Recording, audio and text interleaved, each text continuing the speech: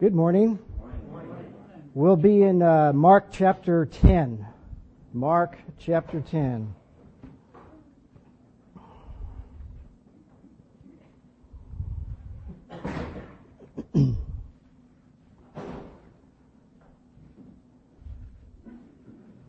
If you've been attending here regularly for the last year or so, you know that we have been doing character studies in the Scriptures, except for last week.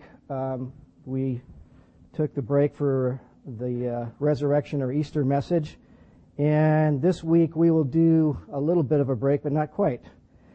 I want to speak on character today, but instead of talking about some of the people in the Bible, we're going to talk about the Lord Himself.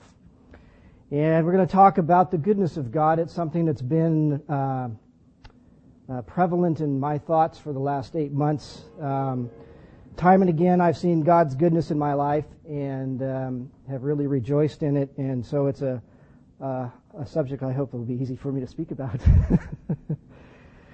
So we'll look at some verses. I did a devotional a while back on the same thing in Mark chapter 10, starting in verse 17. And he was setting out on a journey. A man ran up to him and knelt before him and began asking him, "Good teacher, what shall I do to inherit eternal life?" And Jesus said to him, "Why do you call me good? No one is good except God alone. You know the commandments. Do not murder. Do not commit adultery. Do not steal. Do not bear false witness. Do not defraud. Honor your father and your mother." So Jesus mentions, why do you call me good? I want to speak on the goodness of God today, because God is good. We'll just say that right out front. God is good. And hopefully this morning we'll see that His goodness is far beyond our normal definition of that word. We like good things, don't we? Like to have a good day. Is everybody having a good morning? The probability is that some of you are not. Some of you probably didn't sleep well last night, and it may not be all that good. But I hope you're having a good morning. Hopefully you're having a good week, maybe a good month, possibly a good year. I think some of you would say that you've had a good life. And we'd all like that, wouldn't we? And some of us can say, well, not everything's as good as I would like it to be. But I would like good things in my life. I'd like to have good days. I'd like to have a good place to live, a good city to live in, a good country. I'd like to have good neighbors and live in a good neighborhood with good friends so we can have some good times. Love good food. And there's lots of it, isn't there? And some of us would say it was a good game last Sunday. And for some of us, we're striving for good grades, or maybe some of us have achieved that. Maybe in your life you're involved in, maybe at school with drama or sports. Maybe this might be true for some of your jobs. You're wanting a good performance, or maybe you enjoy watching a good performance. And hopefully those of you who are looking for a job, or those who found them, you want a good job with a good salary, with good benefits, and hopefully good coworkers and a good boss who wants you to do a good job, by the way. And then maybe you'll have some good vacation time. The good things are important to us. Will 2009 be a good year? I think we're living in times now where our generation is experiencing things they only heard about before as we think about 2008 and 2009. But wouldn't it be great if all years were good? What would it be like if no years were good? Sometimes we can really appreciate goodness when we think about the difficult times. We'd like good things to always happen, but they don't always do that, do they? For many in the world outside of America, that truly is the case. My son came home from Iraq last week, and I got to see him yesterday, and he told me a lot of stories and things about that are happening over there. One of the things that really stuck out in my mind, and it's because I think I've seen it in other places of the world, is that the men appear to be no good in a general sense. The women work very hard in Iraq. They only live to be about age 50, and by about age 30, they look like they're age 80. I don't think a lot of them have some very good days over there. and they could use some good news. It really distressed, made him angry to watch it. You could hear it in the tone of his voice as he talked about that and about other things. And I thought, yeah, there are other places in the world where things don't go very well. They don't have very many good days. Things are not that good. And we really enjoy a lot of goodness here, a lot of the goodness of God. But still there are problems. Life guarantees problems, doesn't it? It doesn't guarantee success. It doesn't guarantee that things will always be good, will it? In our Constitution it says that we're guaranteed the pursuit of happiness, but it doesn't guarantee happiness, does it? Something I try to teach my children, things are going to happen to you in your life, and it's how you respond to them that's going to make your life. A lot of people have responded very poorly to the difficult things in life and therefore have a life to reflect that. When Jesus says there is no one good but God alone, one of the things I think of, I think, wow, at least there's one who is good. And I'm glad it's God. Very glad it's God. The psalmist wrote about him, "You are good, and you do good." The scripture says that all good gifts come down from the Father of lights. He's the source of all that's good. We can be unsure of a lot of things in life, but one thing is sure, that God is good. If you've not realized that, I hope you do soon. Thinking about the fact that God does good is real cause for worship. We do that on Sunday mornings. We remember what the Lord did, and it's good in our sight because it's had very good benefits for us. It's a cause for worship. But it's good for us to especially realize that God doesn't just do good, He is good. He's good by nature. It's the reason He does good things. He's good in the sense that He's morally perfect. He's excellent and completely free of anything that is malicious or unworthy or bad. You can make a long list of the great things about God. Here are a few. He's merciful, very merciful. I really love the Lord's mercy. He's gracious, generous, loving, patient, forgiving, trustworthy. And all these things and more are to be included in His goodness and are backed by His goodness. Because if you think about it, it's possible you could do some of these things and not do them with goodwill. You can forgive somebody but not be very good about it. You might even be generous but reluctant.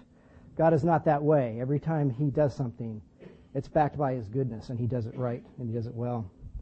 The goodness of God is that which compels Him to be kind, to be cordial, benevolent, full of goodwill toward people, which we need it most. David said, "Oh, how great is your goodness, which you have laid up for those who fear you, which you have prepared for those who trust you." You think of people, some people tend to be good. I think we can all name some good people in our life. They're good because of their disposition. Not everybody has a disposition that we would call good. Not picking on anybody. But God is good because that's the way He is. That's His nature. He's like that all the time. He doesn't have to have a good day. He doesn't have to have motivations, or He doesn't have to have circumstances to promote Him to be good. He is good. I think just over in verse 46, we read about Bartimaeus. And they came to Jericho, and He was going out from Jericho with His disciples and a great multitude. And a blind beggar named Bartimaeus, the son of Timaeus, was sitting by the road. And when he heard that it was Jesus, the Nazarene, he began to cry out, saying, "Jesus, Son of David, have mercy on me." I don't think any of us would ever want to be blind and have great pity for those who are. It sure would be a wonderful thing to be able to heal people from blindness. And the Lord could. And He would. I imagine in another parallel passage, Bartimaeus apparently probably had a friend with him. And they probably had heard about Jesus. And they heard about His ability, His power to heal people. And they must have thought, well, I wonder if He will heal us. And I think the other things that they heard is that He would do these things, that He was healing people, that He cared about people. And so they were not afraid to say, "Son of David, have mercy on us," because they knew He would. They knew He would like. They knew that He would be good, that He would be kind, and that He would heal them. If you think about it, people have lesser powers and do worse things. If someone else had this kind of power, they would probably go into business and charge a price you and I couldn't afford. And if you could afford it, you'd be on a long waiting list. Well, I'm glad God is not like that. He is good with the things that He has, and He has everything.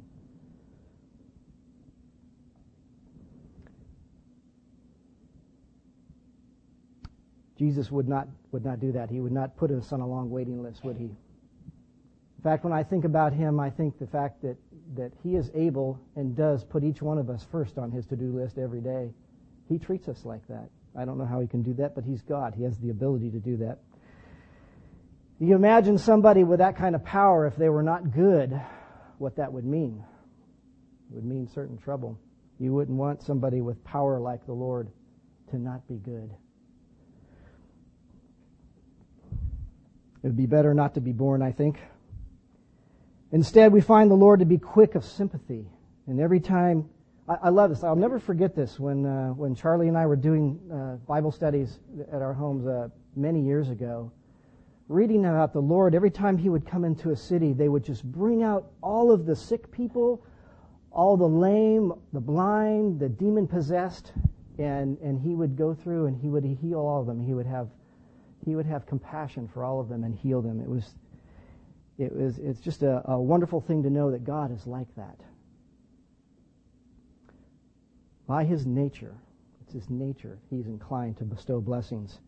And He really takes pleasure in seeing His people happy. Sometimes we don't think about that, but the Lord He really does want us to be full of joy, and has given us plenty of reasons to do so. One man wrote that God is good is taught or implied on every page of the Bible. Never heard that before, and I read that. That is really true, isn't it? Do you read through the Scripture from cover to cover, even the maps, you can see the goodness of God and the things that He does. And His goodness is perfect. He's never been kinder than He is now, and He'll never be less kind than He is. The cause of this goodness in Him, it's in Himself. He's independent of it. He's the fountain of goodness. He needs nothing else to cause Him to be good. He doesn't need anybody else to motivate Him. He doesn't need good circumstances in order to do good. He's the source of goodness and the standard of goodness. And whether you know Him or not this morning, we're all recipients of that goodness. We are. Hopefully those of you who don't realize it will know soon, but the rest of us in here in this room who know Him, we have really enjoyed His goodness, and we do so every day and will for all eternity. And we did nothing to deserve it. We did nothing to merit it. And there's no way we could ever pay Him back for all the good that He's done to us. On the converse, you and I are motivated to be good. We're dependent on things for goodness. We're dependent on God, for one. But you go through life, and there are times in your life, short or long, where things are going your way, aren't they? Things are going really good. And it's those times that you find it easy to be good, don't you? I find it easy to be generous during those times, to be kind, to be merciful. I even am more motivated to go the extra mile with somebody when things are going well for me. We can be very generous, merciful. But at any point that things start going south in my life, when things start to fail, so can I. And it's sad to say, but true, that the evil that can come out of me can far surpass any good that I might have done. You think of let's go back to the job. You get a good job, and things are going really well. And then your boss leaves, and you got a new boss who's a tyrant. And things are not so good anymore. It's a good job, but the boss is not great. Or you get a new coworker who's really annoying, to say the least. Or maybe you've finally found a good house in that good neighborhood, and you move in, and things are really sweet, and you know your neighbors and stuff like that. And then one of your neighbors moves out and decides to rent the house out, and he rents it out to somebody. You'd rather he'd not done that, because this person becomes, as they say, there goes the neighborhood, Then things are not so good anymore. And those times, it's easy for us to be bitter, isn't it? Or become selfish, withdrawn, vindictive even, or depressed.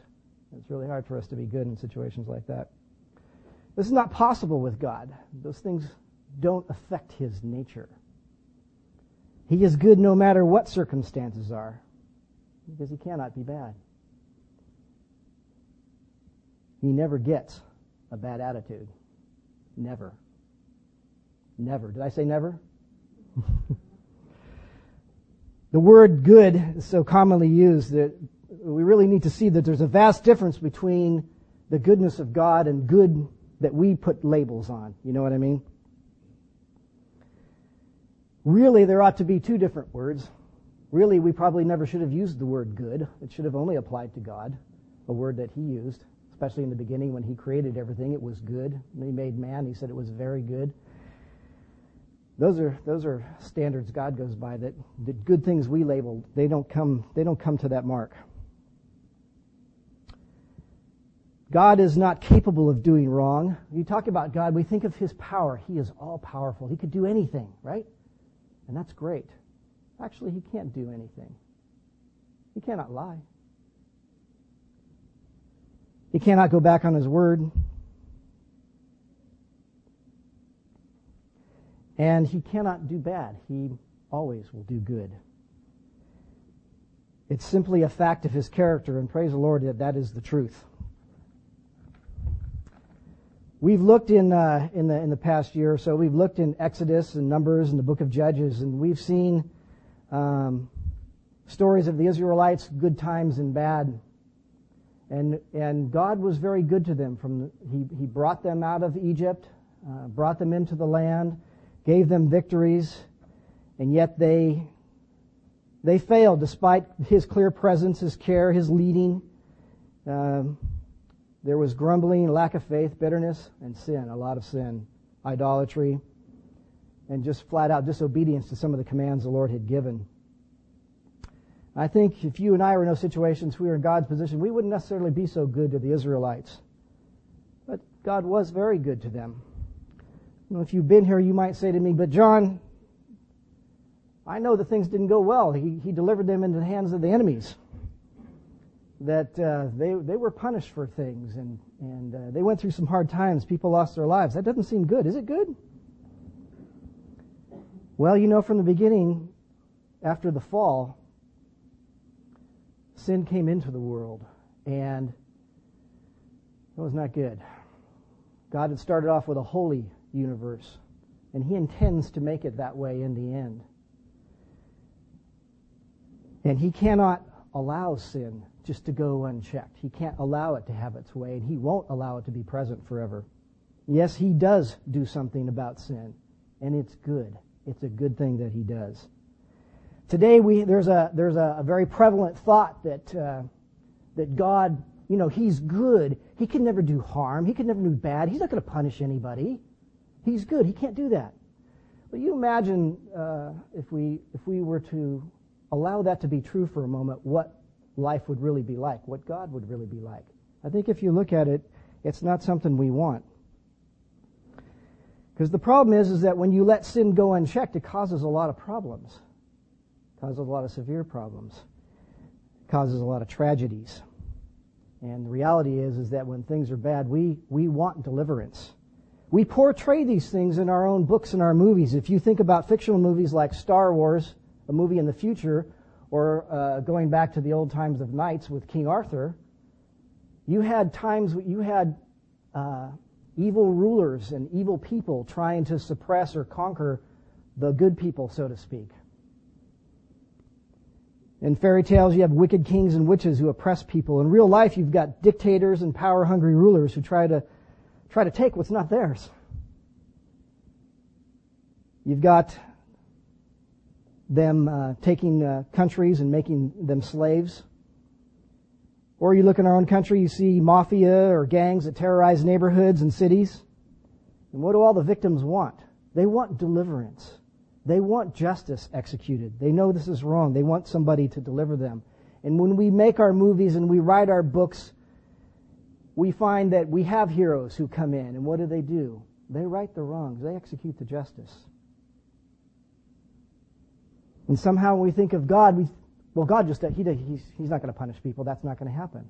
And that's just not true. It doesn't make any sense at all. If it were true, then he could truly not be good. He might be able to bestow blessings and do good things for us, but there would be this sin all around us unchecked. All these problems, all these tragedies. And we would want deliverance, but there would be nobody who would punish the wicked. And if God was that way, he would not truly be good. But praise the Lord, he is good. And he will do whatever it takes to right the wrongs, to bring the deliverance. And in the end, the universe will be holy. It will be rid of sin. And yes, there will be those who will be punished for their sin. It has to be that way. It's right and it's good. If we were able to talk to the people who have died, they would convince us. Those who are in heaven have met the Lord. They've seen his holiness. They live now without sin. And they may have seen it before, but now it's very crystal clear to them, the ugliness and the tragedy of sin. And they know beyond a shadow of doubt it's good, it's right that sin gets punished. And the opposite is true too. Those who are in hell. Those who have met the Lord and they know now for sure, yes, it's right. I did wrong. I did the bad things. I should be punished. It is clear to me now. They don't want to be in hell, but they know it's right. They know it's good. It has to be that way. You don't. You think of the story of the rich man in hell. And he's talking to Abraham. He doesn't ask Abraham if he can leave. He doesn't complain and say this is not fair, because he knows that it's right. And you don't see people in heaven say, Lord, can you bring some of those people out of hell? They know that can't be. It would not be good. God always does good. He always does right. People blame God also for the presence of the devil. Why did you create him, Lord?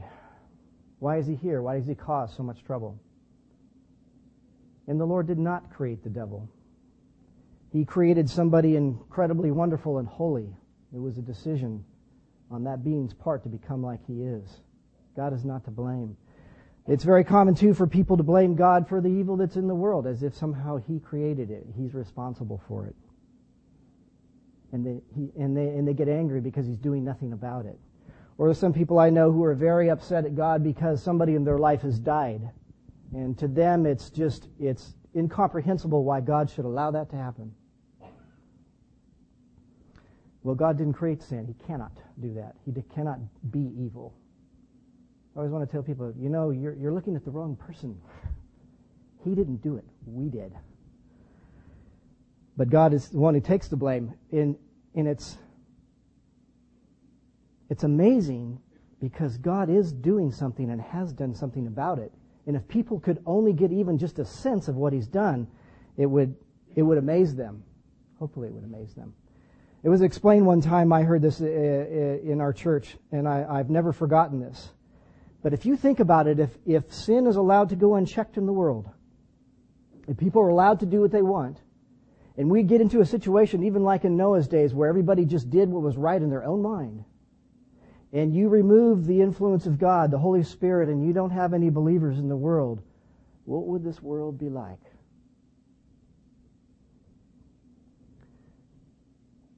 But what's happening is that God is restraining a lot of the evil.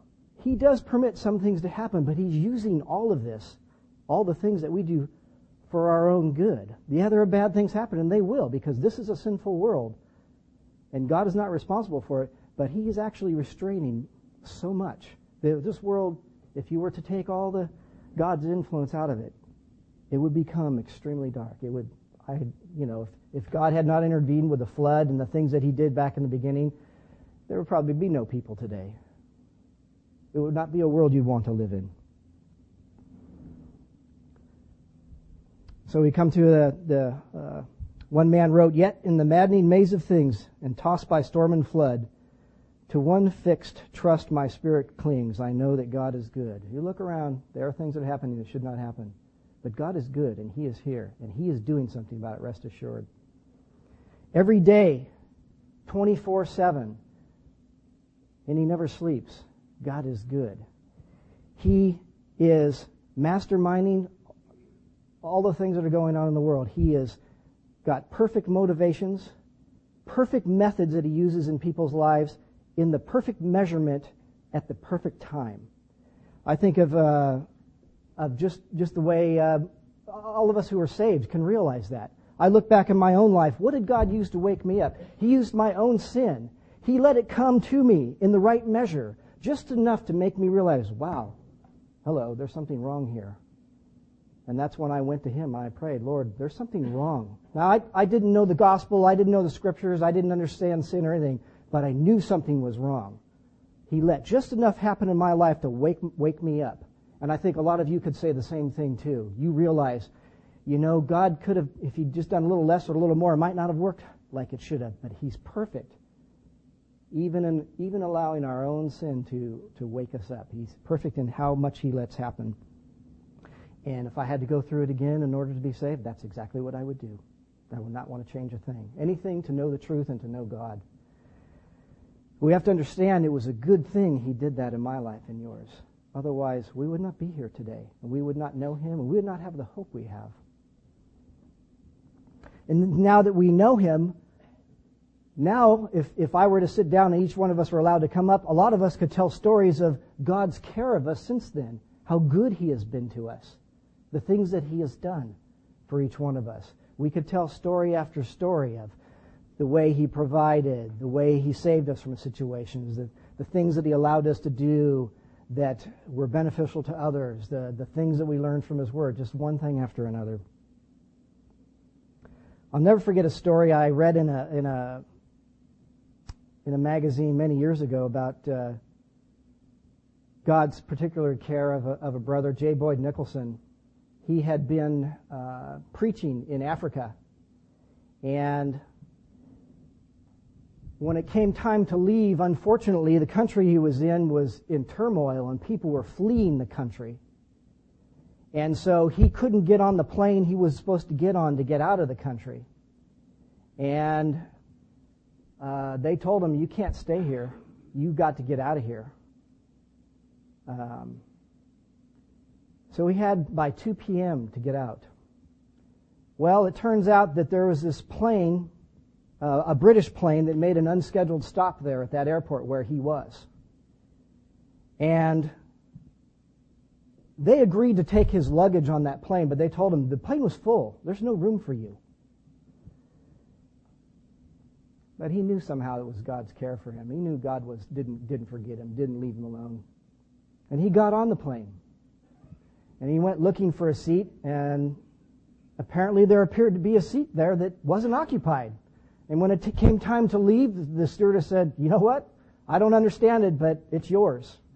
And it just happened to be in the first class section. And then when it came time to serve the meals, they were serving steak to the first class passengers. And but when they got to him, they had run out. So he got a meal from the economy class. Well, it turns out there's a guy in first class who can't eat steak and switches with him. But now he's on a plane that he's not paid for, going to a destination he hadn't planned for. He's headed for England. He really wants to go to Canada because that's where he's from. Some of you remember this story. I'll never forget it. It's an amazing story. Well, it just so happens that he's sitting next to a man who's one of the executives of the airlines, and listens to Mr. Nicholson talk about a situation and the fix that he's in, and he says, "Don't even worry about it. I got it all covered." They land in I guess it was England or London. He made sure that he had a hotel to stay in, breakfast the next morning, and a ticket to Canada on the next plane out. That would just put me in tears if I had been there. It almost does that to me now when I think about, is God really that good? Does He really take care of His people that well? You bet He does. You bet He does.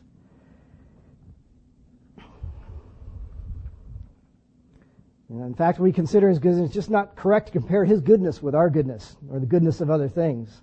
There are a lot of good things in the world. A lot of us have seen a lot of wonderful places. Every year most of us get to experience Yosemite and the beauty there. We get to experience just the wonders of this world.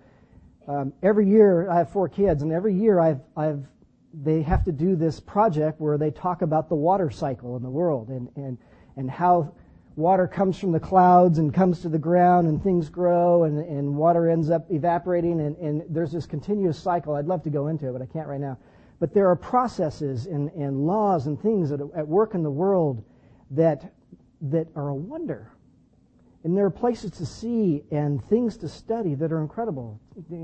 Tens of thousands of different types of flowers. I love orchids, and there are more orchids than you probably could count.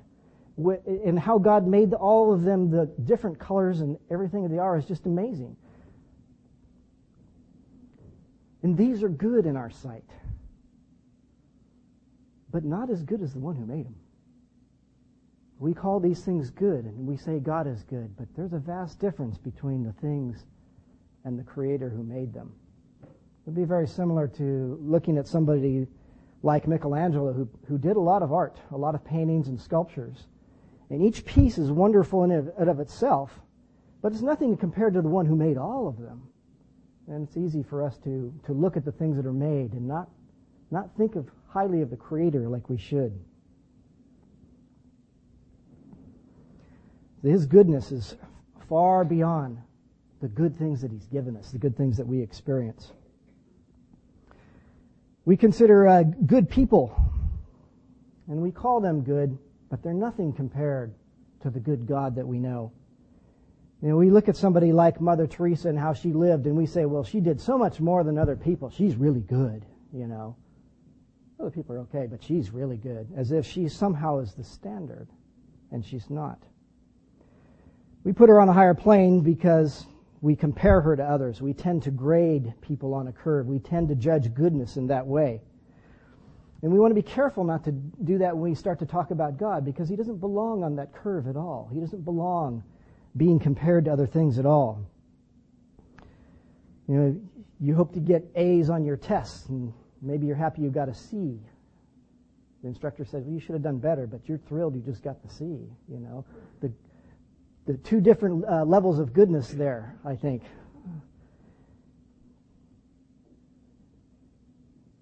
We like to tell people they're doing a good job or they've done a good job.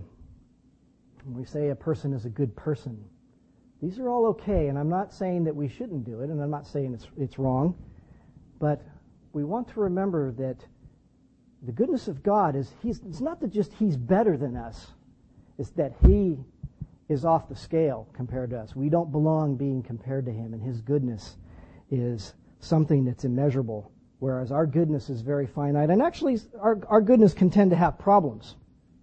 I think we could agree that good people also do bad things, don't they? That's not possible with God.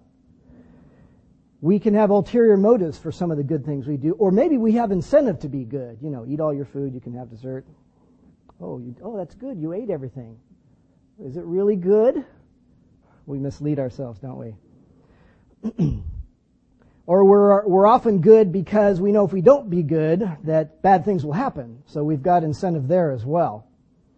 So our good is imperfect, even without considering our motivations. Our good changes, doesn't it? It fluctuates. It's not permanent at all. And it's flawed terribly.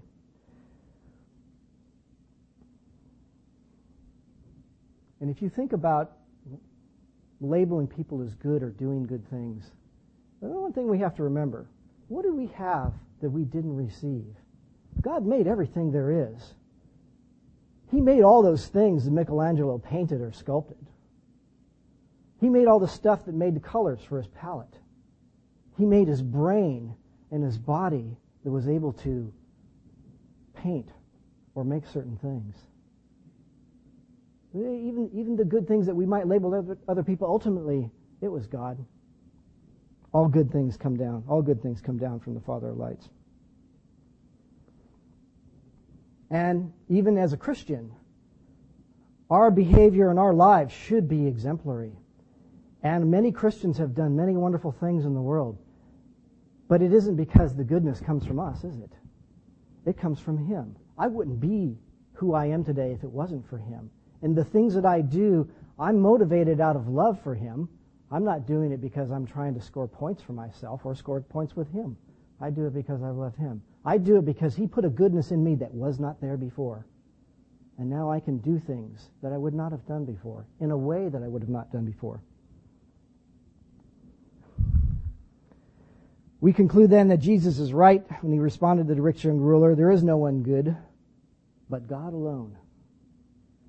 And we see all the goodness in the world comes from Him. And we see that Romans 3 is right. And when it says, there is, when speaking of men, there is no one good. No, not one. Not even one. But what about so? No, not even him or her. That's what the Scripture says. God's goodness, it's far different from ours. It's permanent. It's unchanging. It's the way He is. And His motivations are all good and they're perfect. He cannot do bad, not ever. He does good, always. He doesn't have to try to be good. You and I have to try sometimes, don't we? That could be a struggle. But He doesn't have to try to be good. It's very natural for Him. And He's not getting better and better. I hope that next year I'm better than I am this year. For God, He doesn't have to get better. He is perfect. He is perfect. And without Him, there would be no good in the world. It's good that God is good. And if He wasn't good, I'd rather not exist. His goodness brings me hope. It brings you hope. And we need that in this world. And because He is good, we are all the recipients of His love and His grace. He is amazing. If others seem good, He is good. If others are good in measure, He's good beyond measure. Even when the skies are dark with clouds, God is good. I mean, think about J. Boy Nicholson there in Africa. No way to get out of there. Was God not good? He was good. It looked bleak. It didn't stay that way, though, did it? God did not forget him. And Jesus puts the commandments before this rich young ruler. You know, do not murder, do not commit adultery, do not steal. He goes through the list with him. And this rich young ruler says, yeah, I've done all these things. At his standard, probably, but not at God's standard. You don't read in the Scriptures about this rich young ruler going around doing good, but you read that about Jesus, because He did. And just to show you, you know, this is the way the Lord is. What if people actually did not commit adultery, did not commit murder, did not steal? Just these few things on this list. It would radically change our world. Radically change our world. Shows you how far we've fallen, how far we are from true goodness. And it's good to remember that when we read these words, it's a good God who wrote these things down. It's a good God who gave us these things because we needed them. It's so common in when we are first hearing from the Bible, you know what? You don't know God. You're separated from God, and your sins are keeping you from knowing Him.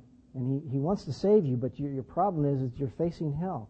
And we don't want to realize that because we quickly look at other people around us and say, well, I'm not as bad as this person over there, or as bad as that person over there. I can't be in that much trouble. It's because the goodness that you look at is at a level in your own life and those around you. It's not the standard. It's not God's goodness. It's not what He will judge by.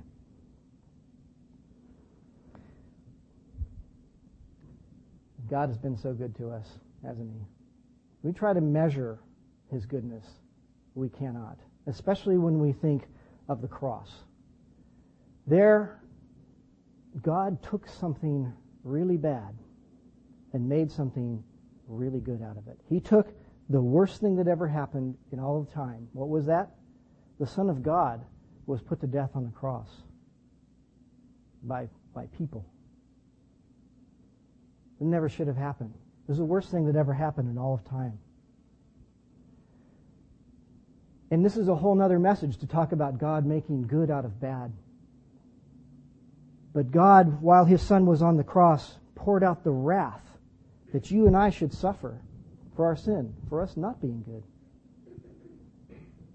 And while Jesus was on the cross, He paid the price for every man, woman, and child who ever lived, who lives now, and who will ever live in the future. And He made it possible for each one of us to be saved, that we might know this good God. He took the worst thing that ever happened, and He made something incredible out of it. That I could be saved from my sin, that I could know God, and that I could be with Him forever. There's actually an element of His generosity in there too, because if you think about it, Jesus could have died for our sins, but God didn't necessarily have to give us heaven.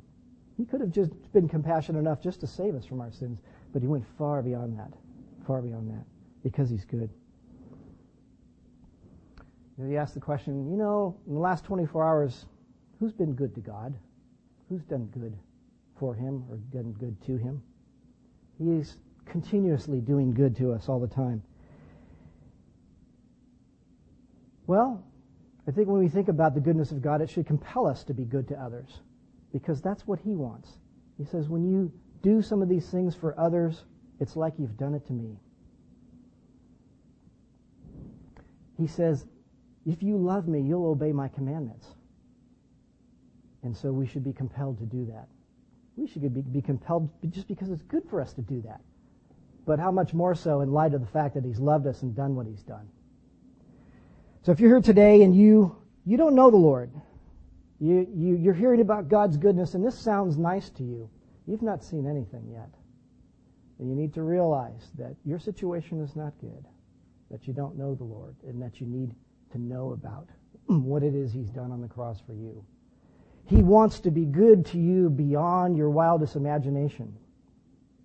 But your sin is far bigger than you think. And you need to reckon with that today. Because I'll tell you something, God is not willing that any should perish. He wants to be good to all, but He will not make that happen. You must be willing. You must come today. And in light of His goodness, won't you do that? Let's pray. Lord, we think of your goodness today. It's immeasurable. We say, Lord, that another word ought to be used, or we should never use that word again when we think about what you're like and what it is you've done. And I realize this morning, Lord, just standing here, that I just have barely touched the subject of your goodness, of what it's like, how you are, what you've done, who you've done it for. But we say with the psalmist this morning, Lord, you are good, Lord, and you've done good. And we've not deserved it, but we just really rejoice, Lord, that your goodness has been bestowed upon us. We might be recipients of your goodness, your grace, and your mercy, because we need it ever so much. And Lord, I pray for those of us who know you today that it would be our heart's desire that we would be more like you, that we would practice this goodness. It would be behind everything that we do, that we would want to be more like you. You are an inspiration, Lord. There is no one like you. There's no one who even comes close. And so this morning we thank you for your words. There is no one good but you alone, and we are so thankful for that. In your name, amen.